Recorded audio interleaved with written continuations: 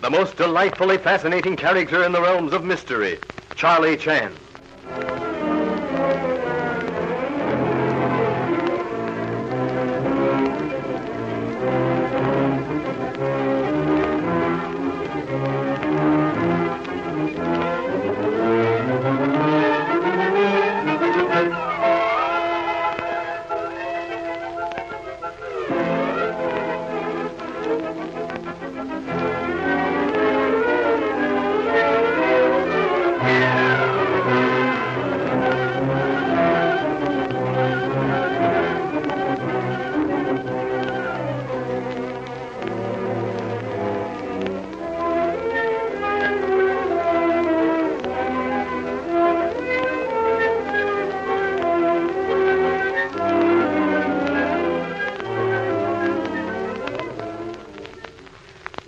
Charlie Chan, at Dudley Ward's home, Pine View, is now faced with the problem of who killed Dr. Swan, as well as who killed Landini, Ward's divorced wife. All of the guests, in the eyes of the law, had motive. All had opportunity. But the immediate question to be solved is, who had the key to the unoccupied house where Swan was murdered? It is the morning after the discovery, and Sheriff Don Holt is about to remind Charlie Chan that they must search for the possessor of that key when the Honolulu detective silences him with a wave of the hand. Breakfast first, Sheriff. It is depressing, but nonetheless true fact that murder notwithstanding, we must continue to partake of food. Yes, Mr. Chan, although I catch myself at times thinking how terrible it is that we must go about our daily business with Ellen dead, murdered. But Mr. Chan is right. We couldn't have gone without eating, no matter how badly we felt since that night. I was not thinking of that night, Mr. Ward. I was thinking of last night. Last night? Yes, Mr. Ward. Last night, Dr. Swan was murdered. What? What was that? Swan? Swan murdered? Yes, Mr. Ward. We, Sheriff Holt and I, found Dr. Swan in that unoccupied house adjoining Pine View. Well, then why weren't we told? Why didn't we hear about it? I was awake, Huey. I looked into your room, but you were asleep, and, well, I decided not to waken you. You were awake, Miss Beaton? Yes, Mr. Ward. I was wakened with the banging of one of the doors. I got out of bed. Mr. Romano and Mr. Ryder and, yes, Ah Sing. We were all awake when Inspector Chan and Don, Mr. Holt, the sheriff, came back to Pine View. But great Scott, Chan. What's the meaning of it? Why Swan? Mr. Ward, you made statements some time ago, it was, that you had carried hospitality too far. Yes, Inspector. When we made the discovery that the money was missing from Landini's handbag, I felt that I had been entertaining a thief. You were entertaining worse than thief, Mr. Ward. Dr. Swan was blackmailer. Swan? A blackmailer? Surely not. Surely there must be some mistake. Afraid not, Mr. Ward. What do you say, Sheriff? You have been silent. Pretty sure thing, I'm afraid, Mr. Ward. But good heavens, who was Swan blackmailing? Madam Landini. But for what? What could he know about Landini that would... Oh, I think I see. I can believe it all right. Swan tried approaching me. You, Huey? What could Swan want with you? Oh, he dropped it as soon as he found out I had no money. I have purposely avoided talking with you, Mr. Beaton, because of your affection for Madam Landini. I realized fully the terrible strain under which you've been laboring. But now, I think exercise of my tongue is quite in order. For what did Swan try to blackmail you? Seems rather silly. I mean, it doesn't seem to have much bearing on the case. Criminal invariably is caught in own toils because of stupid act or stupid remark. Possibly silly thing you have in mind will develop into essential clue we so unsuccessfully seek.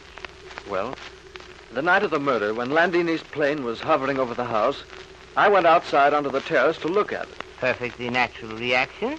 Proceed. Well, Swan was standing there. But I saw Dr. Swan Please, standing... Miss Beaton. Yes, Mr. Beaton. Swan was standing there. He didn't notice me at first. There were voices above on the study balcony. Ellen's voice and the other I don't know, but after the murder was discovered, Swan approached me and said that I must have heard what was said, and that if I didn't tell you, Inspector Chen, then he, Swan will have to see about it was the expression he used, I think. And you told Dr. Swan what, Mr. Beaton? I told him he was mistaken, that I'd been standing there only a moment, that I'd heard nothing.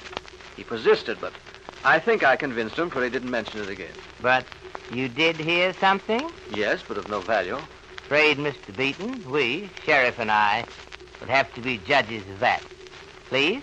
Well, I heard Ellen say, "Oh, it's you, is it? Well, I'm freezing to death. Get me my scarf.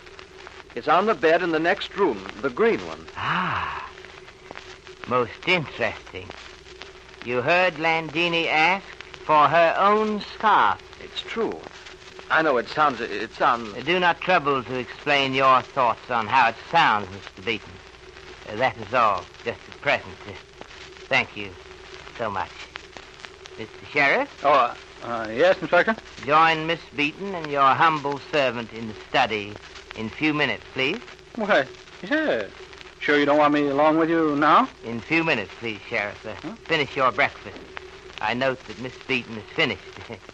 Come, dear young lady, please. Yes, Inspector Channing.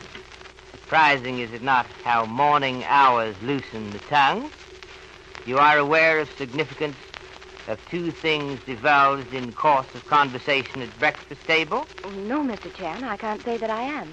Miss Beaton, I brought you to study because I do not wish to inflict unnecessary pain on Sheriff. Mr. Holt has deep regard for you, which, if encouraged, oh, so slightly, will rapidly ripen to tender emotion. Oh, no, please, not interrupt. Now, here we are at study. As I said, but do not stand, please. Sit down. Thank you.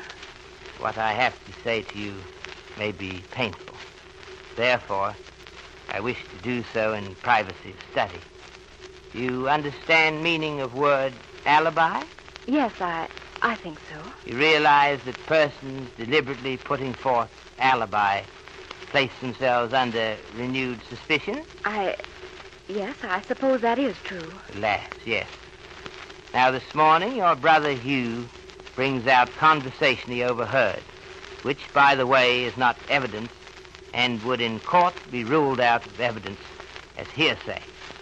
Your brother, I say, tries to provide alibi for you on night of murder by saying that he overheard murdered woman ask for her scarf. Please, Mr. Chan, don't blame Hugh for that. But, dear young lady, why did he not come forward with such important evidence the night of murder? That was my fault, Mr. Chan. Hughie told me, and I said, please don't tell that. They'll think you're just saying that to try and clear me. You said that? You swear it? I swear it, Mr. Chan. Now about other disclosures. You realize that you provided alibi for your brother last night? I? When? How? When you said that you looked in brother's room and found him asleep. Why, I didn't think of it in that way. It was ordinary conversation when Hugh asked me why he wasn't told about... Oh, Don. You already recognize his knock on door? Come in, Sheriff. We have finished discussion, Sheriff, and at future time, Miss Beaton will disclose same to you. But now, we have neglected duty to perform. Yes, you mean about the key to the house where Swan was murdered. Huh? Right, Sheriff. By the way, you made arrangements for removal of Swan's body? Yes, I called the coroner and Cash Shannon, my deputy. Very good. This afternoon, we will take Miss Beaton for a walk in that direction. But now, the kitchen calls for our attention. The kitchen? Yes. Back door was used last night by murderer. We will see if cook, who sleeps in little bedroom off back stairs, heard anything.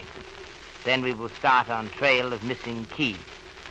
We leave you now, Miss Beaton, but this afternoon we take walk. I'll be looking forward to it, Inspector. And thank you for believing me. My dear, a person becomes a friend because one learns to believe in that person.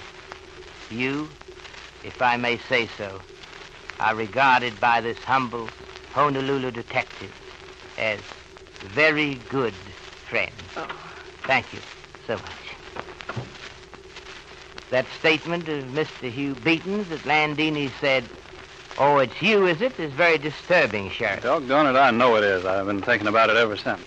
Ah, then you have come to some definite conclusion? I have, Inspector. Who would Landini be likely to address as, "Oh, it's you, is it?" Pretty soon the teacher will be taking lessons from the pupil. I await your conclusion. Well, I hate to say it, but it'll be either Cecile or Ah Sing. Yes. Your ruminations brought you to farther conclusions? Yes. How'd you guess? I'm watching you, Sheriff. You will become more than county sheriff. You think. You apply rules of logic, and he who thinks and thinks rightly shall someday sit at the Emperor's right hand. Well, since Landini would only be likely to speak to Cecile or Ah Sing that way, and Cecile had already refused to get the blanket for the dog, that leaves Ah Sing. Sorrowfully, I feel that you are correct. Oh, but here's the cook.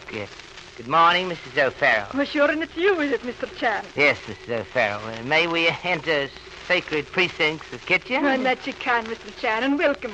Can I be after doing anything for you? Did you hear any disturbances last night, Mrs. O'Farrell? And that I didn't, Mr. Chan. After a day's work like I put in, I sleep without moving on me bed till 5 o'clock in the morning. I see. Thank you so much. Yes? But this is a cook. Oh, yes, he's here. For Mr. Chan. Thank you. Yes? This is Inspector Chan. Yes? Thank you. Smart idea, that of Ward, having these phone extensions. Indeed, yes. That was telegraph company. I took liberty of wiring owner of house, unoccupied house where Swan was found, as to who had key to same. Yeah?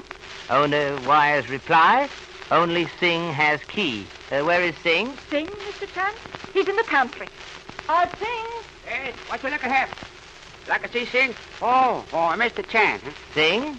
You know where key to unoccupied house is kept? Oh, sure, me know. Show me. Me too busy now. Me fix everything you Show me that key, Singh. Oh, like they keep a collar on. See, he hang on hook here, pantry. Oh. See, he no stay stop. Key is gone? Yes, the key all the same is gone. No stay stop. You mean someone has stolen it? What you think, was it? So, again, suspicion points to Ah Sing.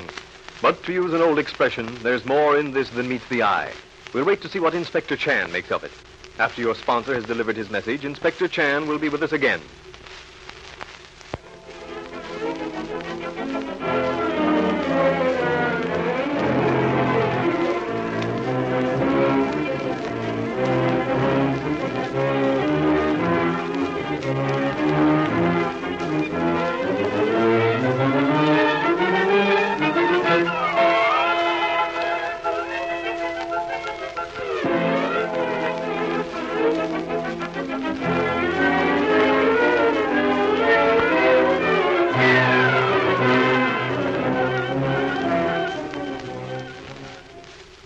Well, Mr. Chan, what Chinese tidbit do you have for us this evening? I have been thinking of young Sheriff Holt's rapid progress in chosen profession.